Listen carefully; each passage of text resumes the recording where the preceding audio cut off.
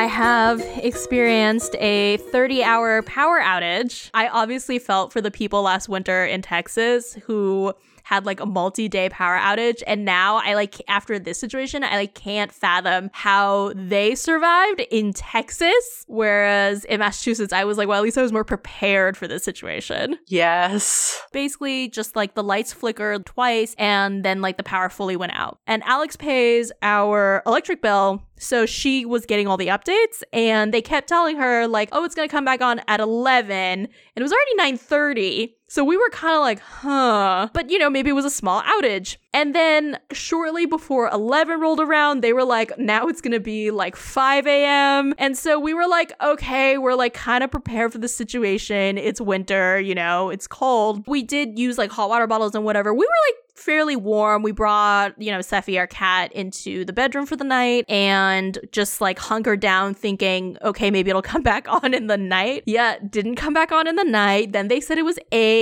Then it was like 10:15, like 12:15. By the time it was like mid-afternoon, we were like, we must leave for heat. So we went to my parents, and thank God we did, because the power did not come back on until 2:30 a.m.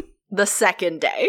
Yes. Well, my question about this is how many people lost power? Because the big thing about, like, Texas was that there was nowhere to go. But did you ever find out, like, how widespread this problem was? Oh, yeah. It was 200 people. Just us and, like, the immediate, like, 4 streets next to us. Oh. Oh, no. And this was not the only power outage incident we've had recently. When we were in South Africa, there was a big, like, fire that was, like, next to a power station or something. Anyway, power cut out for, like, most of Cape Town, like, city central and, like, the waterfront. It was scary because there were no lights. It was the middle of the city. Cape Town's not safe. So we were like, oh, no. I remember when you told me about that, and that seemed very dramatic in like a post-Northridge earthquake kind of way, but yeah, just thinking about how in the year of 2022, like, some technology has advanced so far, and then there's still things like this. Yeah, we were thinking that because we ordered some Chipotle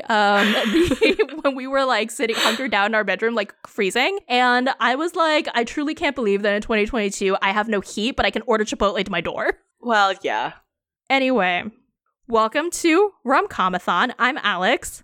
And I'm Kat. And this week we're doing a very special Valentine's Day episode of Rom-Comathon. And we're very excited because this is an episode we've been wanting to do since the very beginning. In fact, we did like 2 trial episodes of Rom-Comathon, like when we first started this podcast. And we did 2? We did 2. And this was like the first one. And it just never made it to air because it was terrible, terrible quality. But we're finally doing The Philadelphia Story, which is my favorite movie. I think it's fair to say it's our favorite movie. Yeah, I know. I was like, is it your favorite movie also? I can't remember. It may be. I don't like favorites as a rule, but I think it's oft mentioned in that conversation. Yeah, it's one of my top films, and I'm very excited because we finally get to talk about it. We've been saving it for a special occasion. It's our 50th episode. Is it really?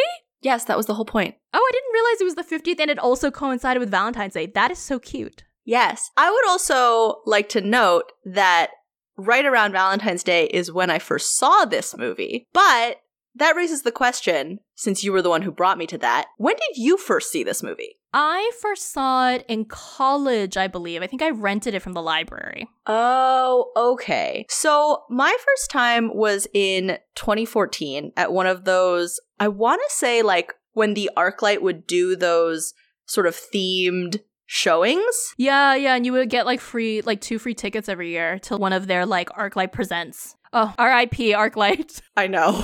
So for Valentine's Day in 2014, which for context, we had been in LA less than 6 months. So we had no friends except each other, basically.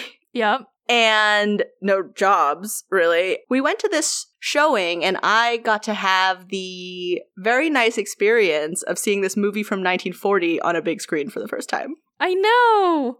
It was so lovely, but it was also very harrowing because I was extremely stressed that she was going to end up with the other guy and that I had fallen in love with the wrong pairing. But But I should not have been so worried about this because I was with you, and I mean, after all, they grew up together. Would you like to summarize the plot? Sure. First of all, I would like to say that the Philadelphia Story, the film, is based on a stage play of the same name and probably very, very, very similar to what the film ended up being. Anyway, it is basically about Katharine Hepburn, who is fancy high society of like old Philadelphia. And she was married to Cary Grant and 2 years prior to the film. But then they get divorced because, well, he's an alcoholic. Which in 1940 was just like a character flaw, I guess. And like, who knows what he did? I mean, aside from like design yachts and be rich, where like he like doesn't have a job. Well, he kind of does now, but unclear at the time. Exactly. But anyway, it's 2 years later. They've been divorced. She's getting married again to this like new money guy who is the general manager of like a big coal sort of situation, works for her dad. Yeah. And so they're getting ready for her big wedding, but there's a lot of drama surrounding this because, well, her father is like embroiled in the scandal. They're trying to keep quiet because he's run off with a dancer. But the magazine Spy is very eager to get insider photos of the situation and like find out more about the society wedding. So they want to send some reporters. And what they actually end up doing is they kind of get an in with Cary Grant. They blackmail the family through Cary Grant. Yeah, it's a little complicated. And Jimmy Stewart and I think it's Ruth Hussey, who are a reporter and a photographer, and they basically say like, oh, they're friends of Katharine Hepburn's brother who's like stationed down in like South America, and go to the party. Of course, like Katharine Hepburn and her family like know immediately that they're reporters, so they decide that they must play along in order to save their father's scandal from being public, but they're just gonna be like the most outrageous versions of themselves as they can. And like Jimmy Stewart is already predisposed to like not liking them because he's like, I'm down to earth and these people are so rich. He's a very condescending man, but it is a phenomenal performance. Yes. Essentially, shenanigans ensue. Katharine Hepburn and Jimmy Stewart actually end up having a lot of things in common. They end up really getting along, really liking each other, and everyone is upset that Cary Grant and Katharine Hepburn got divorced in the first place. So Katharine Hepburn's family is like real happy to see Cary Grant again. And then at the end of the film, Cary Grant and Katharine Hepburn get remarried, and Jimmy Stewart ostensibly ends up with Ruth Hussey. Yes, I mean, you've skipped some shenanigans, but it is the most perfect comedy of remarriage ever written. Yes. It's perfect. There are many shenanigans. Like, there's a whole long sequence where where Katharine Hepburn and both Jimmy Stewart are like extremely drunk and spend an evening totally drunk. They kiss, and then this causes a whole rift between Katharine Hepburn and her fiance George, who like comes in and sees this happening. Essentially, like sees Jimmy Stewart taking Katharine Hepburn like up to her room to bed, and he like thinks they have sex, and then he like calls off the wedding. Except then it's revealed that like she and Jimmy Stewart didn't have sex, and then George is like perfectly fine to get married again. Katharine Hepburn is like, no, let's not. But it's awkward because the wedding has like basically already started. Yeah, like she and Cary Grant have to get married at the end because like the people are there. The priest is there. And I know this sounds insane, but it's really a lovely movie, and if you haven't seen it, you should. But also remember that it was made in 1940. Oh yeah, there are lots of things that like every time I rewatch this movie, I'm like, well then. All things considered, it's pretty good. But you know, a lot of things were different. Like Punch and Judy style domestic abuse was LOL. Yep. Alcoholism was on the same level as being critical of alcoholism, which like these are two very different problems. Yep. The whole thing is that Katharine Hepburn's major flaw in this film is that they call her like too much of a goddess. She's so like haughty. She's just on her high horse this whole time. But when the things that she's looking down on are alcoholism and infidelity within a marriage, I think it's like she struggles with the idea of character flaws, like both in herself and in other people, which totally is something that people can work on. Like, I think most of us get more compassionate between the age of, you know, whenever they met, which I'm sure is as children, to 30, 40, whatever. Yeah. But also, in some of these scenes, she's definitely right. Especially the stuff with her father. So her dad comes back in the course of the film, and the whole movie, like, basically is, well, yes, he did go off and commit adultery, but Katharine Hepburn is also in the wrong for being so critical of him going off and committing adultery. And he basically says to her, you know, I wouldn't have gone off with this woman and had an affair if my daughter had been warmer and kinder to me at home. Yes, I was like, are you blaming your daughter? What? And when we were watching this, Matt was like, well, it worked for Trump. And I was like, no, do not ruin the Philadelphia story for me. But he is truly the worst part of this film. Like, I have a section in my notes that's just called, like, various people's choices. And, like, on the one hand, like, Cary Grant, we don't deny, has probably engaged in some bad behavior in the past, but also, he has a disease that requires treatment, and he seems to have worked on it in the intervening time. Whereas, like, Dad never gets his comeuppance. No. The movie never is like Seth Lord was in the wrong here. It's like literally everyone else forgives him. Her little sister, her mom, they're both like, why won't you invite your father to the wedding, Tracy? And it's like, literally this man ran off with a dancer and has caused this whole situation so that the family must now be blackmailed into letting reporters into their home. Yes, although I will note that she's also really critical of her mother's choices, and I do feel like that's a very black and white view, which I totally understand given the age she is and any number of other things that are and aren't personal, but like, it's not your mom's fault. Like, let her live her life. Yeah, but those things are pretty absurd. But at least with Cary Grant, he's like given up drinking. It's like, these are not equal problems in two different ways. One is like alcoholism, a much bigger problem than like being critical of alcoholism, but also being critical of alcoholism is not helpful since it's a real problem. But he went to like, what did they call it at the time? Like a sanatorium? Yeah, that's what he says. He like, it sounds like he went to like a few. He's essentially gotten sober. Like, I think we see him like drinking orange juice or something, which is hard to tell because the movie's black and white, but Yeah. But at the end, her dad, like, she's basically being like, sorry, Dad, that I'm such a disappointment. He's like, no, like, I never said that. And we're like, why can't you be this dad the whole time? Also, the scene where he's being like, you've been talking like this kind of woman is like, stop it. Dexter also criticized her today. Leave her alone. I know, right? She's already upset. Throughout the entire film, like, Katharine Hepburn is very clearly in the right. There's also a lot of class stuff that's like, oh no. Well, this is like a weird... In watching this, I was like, I feel like this is an odd moment to celebrate the rich, but I guess that's the case when we watch normal romantic comedies too. Yeah. It's fairly self-aware, but there are moments when she's like, food and a roof, and you're like, oh, how quaint, people who need shelter. Yeah. There are some good things about it. Like, the movies very clearly knows that Katharine Hepburn is sort of out of touch with reality, and Jimmy Stewart is very much the, you know, everyday man kind of situation. There's a part where after she finds out that he's written a book and she's like read it, that she's like, oh, his writing is beautiful. And then she like basically offers to him this house that she has out in the country, and she's like, you can just like go there for as long as you want and write, and like I wouldn't bother you or anything. And he basically finds like a really nice way to tell her like, I don't really think we should engage in this kind of rich patron sort of relationship. Matt was like, she's the Logan to his Roy. And I'm like, kind of, except I think he's the patronizing one most of the time in this dynamic. Yeah. Because he does a lot of like, you know what happens to girls like you if they like read books? They start to think. And you're like, okay. He's very like condescending of this whole like situation. I mean, obviously he's like, these people are rich. Yes, although can we talk about the fact, just to be clear, I think Jimmy Stewart is truly wonderful in this movie, but there were many points where I was like, I don't know how I feel about you as a person, though. Yeah. Like, as a reporter, was he stealing from his subjects?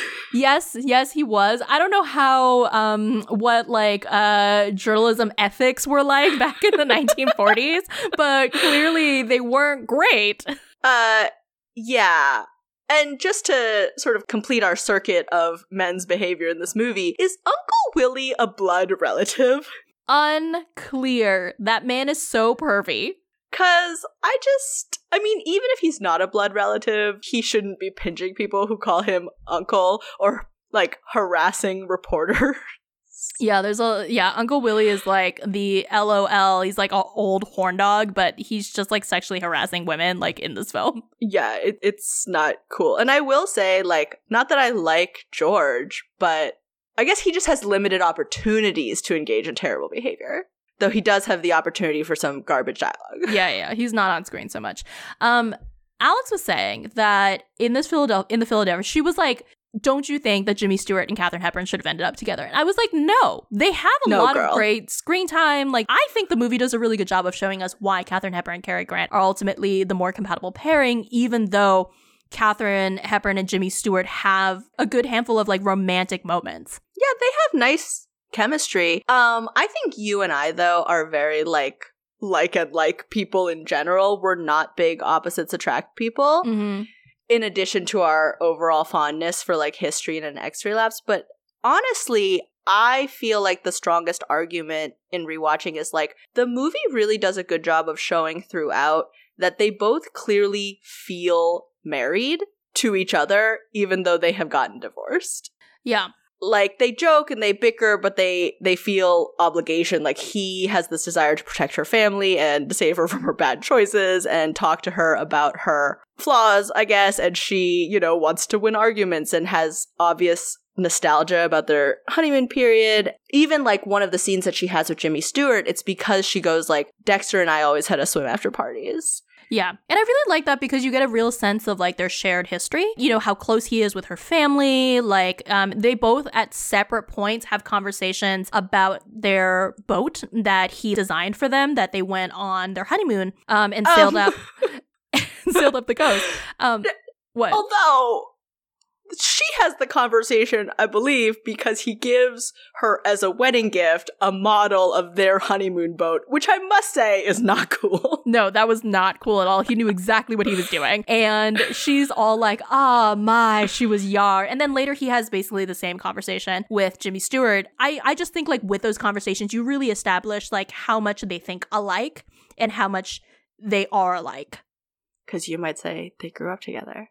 That boat is a wonderful image. This is a wonderfully written movie, even outside of, like, their performances. I'm always so offended, by the way, that when, like, word games such as Spelling Bee do not accept yar. I mean, not Spelling Bee, because I think that has to be more letters, but... Yeah, it has to be 4 letters. Yeah, she was very much like, normally I really like the Cary Grant, Katharine Hepburn, like that kind of couple, like the couple that has like broken up and gotten back together. But she was like, in this movie, I just really feel like Katharine Hepburn and Jimmy Stewart should have been together. And I was like, well, a lot of people feel that way. A lot of people think this is the way to go. And I think maybe in like a modern, if they like redid the Philadelphia Story, I could see like the Katharine Hepburn and the Jimmy Stewart character getting together instead, because there's like less of a gap between their worlds. But in this one, neither of them would have made each other happy. And which is explicitly what she says, because after the whole wedding thing gets scuppered, he's kind of like, I could marry you. And she's like, no. But also, let us acknowledge the fact that he has a girlfriend. Yeah, he does. I mean, it's kind of unclear.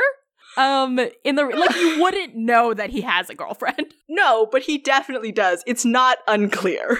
I think in his actions, it's unclear. Yes, but it's not unclear, which makes it worse that it's unclear from his actions. Because, like, they establish very early, when Katharine Hepburn is deliberately being, like, an insane rich person, that he and the other reporter are, like, together, because he's all offended that he didn't know that she was divorced. Oh, I didn't really take that as they were explicitly together, but then later, when they talk to Liz... Well, she says, like, are you going together? And they don't answer, but I think clearly the answer is yes. Yeah, I guess, I don't know if Jimmy Stewart would have been like, I'm her boyfriend, but yes. Well, I don't know what they called it at the time, but yeah, like later, Ruth Hussey, I mean, it may be that they have some, whatever the 1940s version of like a casual dalliance was. Yes. But Cary Grant's kind of like, so what will you do if another woman? And she's kind of like, yeah, whatever, Katharine Hepburn's getting married tomorrow, and also like he has no real shot with her. And, like, when he impulsively proposes her, she's like, I don't think Ruth Hussey would like that, and I also don't think either of us would ultimately enjoy ourselves. Yeah. Which is a very elegant rejection, I must say. Yeah, no, 100%. Like, they obviously feel something for each other, but, like, long-term, he's clearly thinking badly. But I think that what they feel is that, like, he idealizes her. And the whole thing with her and Cary Grant at the end is that of all these men, he's the only one who, and maybe this wasn't always true, like I think that they probably both had growing to do, and we see her do some of hers in this movie, and he apparently did his in the like intervening time. But he's basically explicitly says, like, be however you want to be. Like, I love you as like a flawed human being. Yeah. But you can see that both with Jimmy Stewart and her fiance George, like, both think of her as this like perfect, untouchable, like, goddess. And that's not what she wants. She's like, no, I'm flesh and blood. And in terms of the reverse, there's even less evidence for her having any real desire to be with him. I think she's just kind of like, oh, interesting, fun. And then they have a nice evening, but, you know, she's drunk and then immediately horrified. Yeah, exactly. Like, she's clearly, like, into him in the sense that he's clever. Totally. He's different. You know, they have interesting conversations she hasn't had with other people. But, I mean... I do feel a little weird about this movie in the sense that they're kind of like, rich people can be better. And you're like, okay. But I guess they do also say, like, basically that it doesn't matter. Oh, because Cary Grant has a whole thing where he's, you know, being like, how can you marry down, basically, and she's like, that's very rude. And he's like, no, I just mean, like, how can you marry this garbage person? He's like, marry Mac the Night Watchman, who, let's assume, is not rich. He's a great guy. Yeah, but then he's like, George is terrible. And I was like, well, I have seen no feelings of George because he has, like, I don't know, in total 10 minutes of screen time in this film, in this, like, hour and 45-minute long film. But, like, okay. And I feel like one of George's character flaws, it's suggested, is that, like, he has a stick up his butt, which, honestly, I'm fine with compared to, say, Seth Lord's choices. Yeah, well, also, the other character flaw of George's that they explicitly show is that he doesn't quite fit into their old money society. At the very beginning, when they first introduce him, he's, like, struggling to get up on a horse. That's their problem, though, not his. I do not agree with the movie on this assessment. The actual real issues with George, you don't see until maybe, like, the last third of the film. Yeah. The first sort of thing being, like, at the party when he kind of disapproves of Katharine Hepburn's behavior or getting drunk or staying at the party, and you're like, oh, in a way, George and Katharine Hepburn are well matched because they are both, like, really prissy. Yeah, but she's, like, choosing this one night before her wedding to, like, let go. It's not the time. And then later, obviously, he's very prepared to be like, this was unwomanly conduct. About her nighttime dip. And then, I mean, like, I too would be upset if I was getting married and my fiance was, like, kissing another man. Yeah, she hasn't chosen the right time to embrace her humanity. No. And then it's, like, it's weird because the next day when George is like, George very clearly thinks that Jimmy Stewart and Katharine Hepburn slept together. And then they are like, no, that didn't happen. And then George is like, oh, well, no, that's but all Katharine Hepburn initially thinks that it has. Yes. But then George is like, after they clear this up, George is, like, fully ready to, like, marry Katharine Hepburn again. And I want to be like, whoa, man. Like, she was having a situation with Jimmy Stewart the night before your wedding, sir. Do you want to maybe talk about this? If nothing else, her poor time management. Seriously. Like, maybe you guys should discuss what the boundaries of your relationship are. Like, are you okay with her seeing other people? I don't feel like that was true in 1940, but maybe it is based on Seth Lord's family. Yeah, seriously. I have a couple, like, trivial questions. Okay. First of all, what kind of name is Junius? Yeah, Junius is a weird name. I was like, is Junius a nickname? But it's never clear. They only mention Junius. So we never see Junius. We never get any clarification. That's a weird one. Also, why is Junius not attending the wedding? Junius is in South America. He couldn't make it up for the wedding. Aren't they also in South America? Cary Grant and all the spy people before they come to the wedding. Cary Grant was in South America. Then he comes up because he was working for Spy Magazine there. Then he returns to the States. And then he's, like, in Sidney Kidd's office, who's the publisher of Spy Magazine. Where is that office? That office, I assumed, was in, like, New York. Oh. Okay. It's not like Jimmy Stewart was, like, living in South America, wherever in South America they were. A little bit what I thought. Next question. At one point, I think the circumstances Katharine Hepburn being like, have you switched to dope? At this time, what drug was dope? I think it was pot. Okay.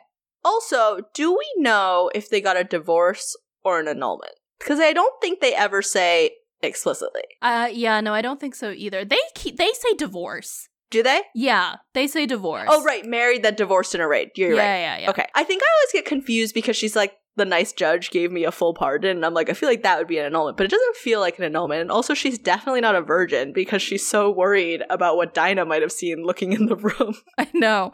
I am also like, how fast was her well-run romance with George? Because it's only been 2 years since she and Cary Grant separated.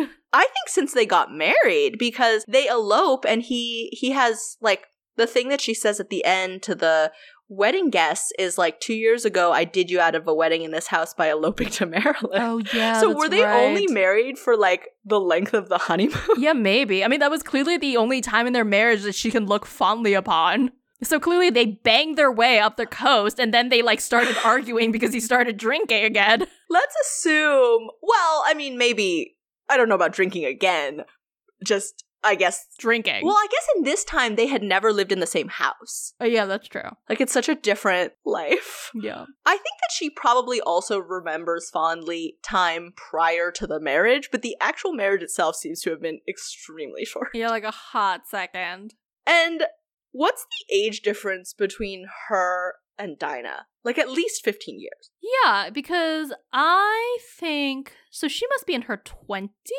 Yes. In the film, and Dinah's like 11, right? I don't know exactly, but she's certainly I would not older than middle school. I would say Dinah's in between 10 and 13. Sure. Yeah. I accept that. So I think the difference could be, it's obviously at least like 10 years. Do we think that Katharine Hepburn and Cary Grant are playing like significantly younger than they are? Well, Cary Grant could also be older. Yes, because he's her brother's age, but then how big a gap is there between Junius and Dinah? Oh my god. So big. Wow, they really did a lot of weird family planning. Yeah, I don't know. Anyway, I just wondered because, like, I do love the dynamic between Dexter and Dinah. Yeah, no, me too. Dinah is Katharine Hepburn's little sister. Who is a wonderful character. Yes. As is the lady reporter. She is very funny. She's just always stirring the pot. Yep. And the actress who plays Dinah is really wonderful. Yeah, she's super funny. Although she does add, like, some of the 1940s color of being like, did he really hit her? And you're like, shouldn't be so excited about potential domestic abuse of your sister. Yeah. And basically, like, the whole attitude is like, oh, well, if she did, she deserved it. Yeah, it's not cool. Yeah. I guess we kind of see it at the beginning, don't we? He pushes her, or does she push him? No, he pushes her. He like storms out of the house. She like follows with like his golf clubs and then breaks one over her knee. And then she goes back in the house. He like follows her, taps her on the shoulder and like looks like he's gonna punch her in the face and then thinks better of it, puts it down and instead grabs her face and just like pushes her down. It's very, like old-timey. It's like a Looney Tunes cartoon. Yeah, it's interesting. This whole movie is so elevated but also so emotional. It's really interesting and well done. It's really remarkable how they have all the character motivations make sense, how they have the whole plot make sense, and how they resolve it. It's really good. It's really well paced. It's just perfect. I wonder what rom-coms of our time will still be viewable 80 years from now. I mean, like, I don't know, like none of them. When Harry Met Sally. That's not really of our time anymore. Well, I don't know. I mean, like, I don't think this newest one, Marry Me, with, you know, J-Lo and Owen Wilson is probably going to be a classic, but, like, who knows? We have seen that commercial so many times while watching the Olympics, and Matt keeps being like, this is your next movie, and I refuse. Do you refuse? Well, I'm not going to go into a theater to watch this. Like, I refuse to let this be the first movie I see back in theaters. I don't know. We could talk about it. How can I go from the Philadelphia Story to that? No, it's true. It's true. It doesn't feel like a promising combination of actors. No, you're very correct. Like, I am in a way quite fond of J-Lo, but I don't feel that she has a good romantic comedy track record, and it's not good. She does, however, still look amazing, so maybe. She looks incredible. But if beauty could solve all our problems, every movie we watched would be good. And is that the case? No. But yeah, it's a very good movie. Even some of my least favorite characters, like Uncle Willie, have a couple great lines. Like, wouldn't we be more comfortable on pogo sticks? The script is really, like, something else. It's really amazing. I was actually saying to Alex in the car, because we were driving back from grocery shopping, and I was saying, like, how many movies could you watch now with such static sets? Like, the sets just don't really change, and just watch them talk at each other for an hour and 45 minutes and not be bored. It's really remarkable. It's a play. It's kind of like I'm trying to think if any of Neil Simon's work has been adapted. Oh, hasn't it? I don't know. I've never seen a film version of a Neil Simon play. However, I have seen so many Neil Simon plays. Truly. Truly. I'll look into it later. But yeah, I don't know. Maybe. But that is the quality that this has. Like, that's why it's so tight. Yeah. Also, in general, I just wish that movies would, like, I feel as our collective attention span gets shorter and shorter, movies just get longer and longer, which is so inexplicable to me. Okay. So let's dive into our favorites. What were your best scenes from this film? I have two, arguably, but they're very long runs, but I do have specific moments. Okay. No, you go first. It's too stressful. I have several favorites. I love the scene where she's telling Jimmy Stewart about her honeymoon and about the boat. Because she seems so happy when she's like reminiscing about the true love and about her time. I mean, clearly all they did was like have sex on this boat, but like what a great time it was for her. And I love that one. I also I love the scene where they're first pretending to be stupid rich. Oh. In front of Jimmy Stewart. That's one of my runner-ups. Yeah, and Ruth Hesse, and Dinah comes in like point ballet shoes and this like ridiculous like diamond, I don't know, it looks like a sex harness, like, but it's like covered in like rhinestones. Oh, right. She literally, I think they pick it up early on and they're like, what is this? Yeah, and she comes in and basically like speaks French and is like, I spoke French before I spoke English, and then goes to the piano and starts like, she's like, seems like she's on coke, is like pounding at the piano, singing and being outrageous, and then Katharine Hepburn sweeps in, is like, enchante. It's really, really funny. In that same scene, I love when Katharine Hepburn comes in and starts like interrogating the reporters so they don't have an opportunity to say anything. And she's like babbling on and then basically pretending that she doesn't know they're reporters, is basically being like, oh, I'm paraphrasing, but like, oh, we never associate reporters except this man who does like the social news. And she literally says, can you imagine a grown-up man having to sink so low? It's so good. Jimmy Stewart's face. Jimmy Stewart like doesn't know what to say. Perfect. I know, it's so good. And then I was gonna say another one of my favorites is when Jimmy Stewart is like so drunk and he goes over to Cary Grant's house, but Cary Grant didn't know how the scene was like kind of gonna go, or like how Jimmy Stewart was gonna act in the scene, and so you can see Cary Grant struggling to keep a straight like kind face. of breaking. Yeah, it's delightful. It's so good. That's my probably best scene. Everything from when Jimmy Stewart drunk leaves the party to confront Cary Grant to the end of it, which is basically like he leaves this party, and I never noticed until this viewing that he brought many cups with him. Yes. A stack of cups. And he's shouting for Cary Grant and like having hiccups and like kind of berating him for his treatment of Katharine Hepburn, and Cary Grant presumably having been woken from a dead sleep after shockingly respectfully not attending this engagement party, maybe feeling he's done enough having sent the model of their honeymoon boat. And they like have a conversation, and then Ruth and Katharine Hepburn show up? Yes, because she's like, they've like dropped off George. And my actual favorite, I have two actual favorite moments, and the one is in this run, which is when Ruth goes in to see Jimmy Stewart and Cary Grant comes in and like sits in the car with like totally trashed Katharine Hepburn. And I think that's for me like the most emotional moment of the movie. Like it's kind of like heads on a pillow sort of situation, but like in the car, and he's just looking at her and they have this kind of conversation that's like, no, I don't drink. Like, that's right, I forgot. And she says, I haven't. And there's just so much subtext and yearning. Yeah, it's really, really, really tender and intimate and wonderful. It's a really good scene. And then unfortunately, she and Jimmy Stewart drive off together, even though they are both smashed. They are so drunk. And then you think like the next scene might open on their like smashed car. Yeah, like a Gatsby situation. Yeah, but they And then my second favorite, essentially like series of scenes, is the entire, everything the last couple of scenes, basically the whole wedding morning. Like every single line is so funny, but it includes my second favorite, like really subtly emotional moment, which is that Katharine Hepburn, thinking that she drunkenly slept with Jimmy Stewart, is horrified that she's cheated on Cary Grant. Fully forgetting about, like, I guess the last 2 years of her life, including her current fiance, which I feel sums up the movie. But there's also, like, there's so much tiny, wonderful stuff, but there's one moment where, like, he's basically feeding her lines as she sort of reschedules their wedding, and they time it so well, the performance, that, like, he says the lines and she repeats them, but she kind of like stumbles and lengthens it. And he has time behind her back to have like 3 kind of separate interactions with other characters, like to borrow mom's ring and to talk to the 2 reporters. And that is just such good staging. Like, it blows my mind.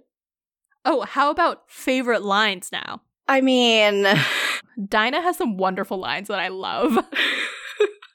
She has several. Like, one of the ones in the very beginning is like she basically like wants to stop the wedding because she hates George, and she basically says to Katharine Hepburn, like, what could I possibly do to stop the wedding? And Katharine Hepburn's essentially like, short of getting smallpox, like nothing. And then Dinah later is like, Mother, how does one get smallpox? And then I also love later she's like, I can tell there's something in the air because I'm being taken away. Yes, like, I love that too. During a conversation. And I think at the very end, she's like, I did it all. When they're getting remarried. She is a little maniac, and it's amazing. Yeah, she's great. And age appropriate, I think. Yeah, very much. She is the forerunner of meddling teens in all movies. My favorite line is probably, hello, my friends and enemies, but... I thought your favorite line was going to be, you're going to sell the true love for money to that fat old rum pot. That is one of my favorites. So that's at the end when he is very chaotic through the whole film and clearly trying to mess things up. But when it comes down to it, he is trying to help her and she's very grateful. Like, I feel like the tail end of the wedding disaster is kind of him, like, you know, if she wants to marry this guy, he's not going to ruin it, even though he has totally already ruined it. Yes. So there's a lot of stuff in there that I like where she's kind of being like, I'll never forget this, blah, blah, blah. But I just love how embedded he is. Like, her mom comes by and being like, Dexter, I wish you'd tell me when you invite people to Tracy's weddings. He has many great lines. I love when she's apologizing to him for her apparent adultery, and he's like, what? When she remembers that George exists, he says, George! Splendid chap, George. Very high morals, very broad shoulders. Yes. You've always liked that line. I do. It's just so funny. I don't know if it's the delivery or what is it. I don't know. The language is so interesting. For the most part, it really holds up. But I will say, like, the thing I always think about this movie is the fact that it was 1940, so, like, you could still use the word Holocaust as, like, a regular noun. Yeah, that's really crazy. I was thinking about that whenever he says, like, you know, because Jimmy Stewart says to her, like, in this, like, intense moment where he's, like, basically like, oh, you're so beautiful, you're a goddess, you're perfect, like, you know, all this stuff. And he's like, you know, and he says, like, hearth fires and Holocaust. And you're like, that's a loaded word that would not be great, like, 4 years from now. I mean, not great already in 1940, but America hasn't, like, butted in yet. I guess it just hadn't been named yet. I probably should have done a little research to, like, check. Either way, they're obviously using, yeah, they're obviously using it in the film in like a non, like, it's a common way. noun. Yeah, it's a non-capitalized Holocaust. Yep. There are certain things too where I was like, on a non-romantic note, there's one line where I think it's Jimmy Stewart again. He has a lot of great stuff where he says, whiskey's a slap on the back and champagne's heavy mist before your eyes. And that's never stuck with me before. And I was like, maybe when I first saw this movie, I had not consumed enough alcohol to appreciate this line. It's very succinct. I think the true comedic masterpiece is his drunk scene, but he's great always. Yeah, he's really wonderful. He's so good that that's why when I saw it for the first time, I was afraid that he was the endgame love interest. But He wasn't. And then, what would you say is your worst scene, worst line? My worst line is definitely something Seth Lord said. I feel that Seth Lord as a person is the worst scene. Yeah, he's the worst part of this film. Yes. We're cool to not have him at this wedding. Yeah. It was probably something he said to her during that part where he's like, oh, daughter, if only you had been like kinder and more loving to me, I wouldn't have sought a young woman's love out of my home. I think in terms of like individual lines, for me, it's actually George or Jimmy Stewart stuff. Whereas like for Seth, it's like the entire vibe. Yeah. Well, I guess this is kind of like a mini interaction.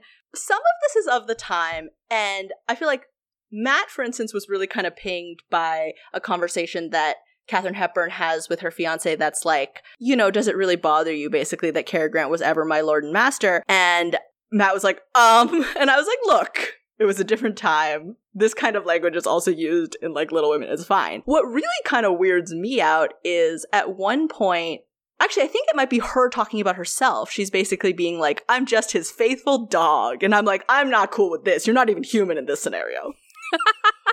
It's like as progressive as her character is in this film. There are like lines where you're like, no. But then later, Jimmy Stewart says like, basically being like, what? Like, you don't want to do like blah, blah, blah. And he says, would Kittredge spank? And I'm like, if that's something that you want to do, that's totally fine. But it's weird that this other man is bringing this up as like a fun comment about the potential dynamic between you and your fiance. It's weird. It's weird. And I don't feel that I was as grossed out by different pieces of Jimmy Stewart's behavior on past viewings, but I guess I was like watching more closely.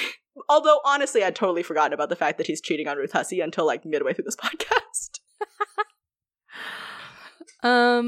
Okay. Well, I think we're just going to have to skip our POC count. Just absolutely no one, not a one. Which isn't to say that they didn't have people of color in old Hollywood films. They do, but it's not in this one. No. Also the black and... No, go on, sorry. Forget that. No, it's true that it does make it difficult to tell, but like everyone is glaringly white. Oh, no, that wasn't what I was going to say. I was just going to say that like when she puts on her wedding dress, it looks just like any other dress. Yes. Oh, you know, one of the things that Cary Grant calls her is red.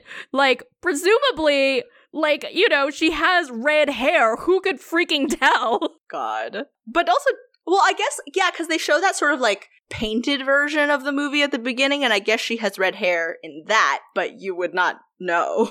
I think that's also true in the movie poster. Like, she has red hair, but, like, we would not know. I'm also like, did she have red hair? And now I realize I have no idea because I've never seen a color photo of Katharine Hepburn.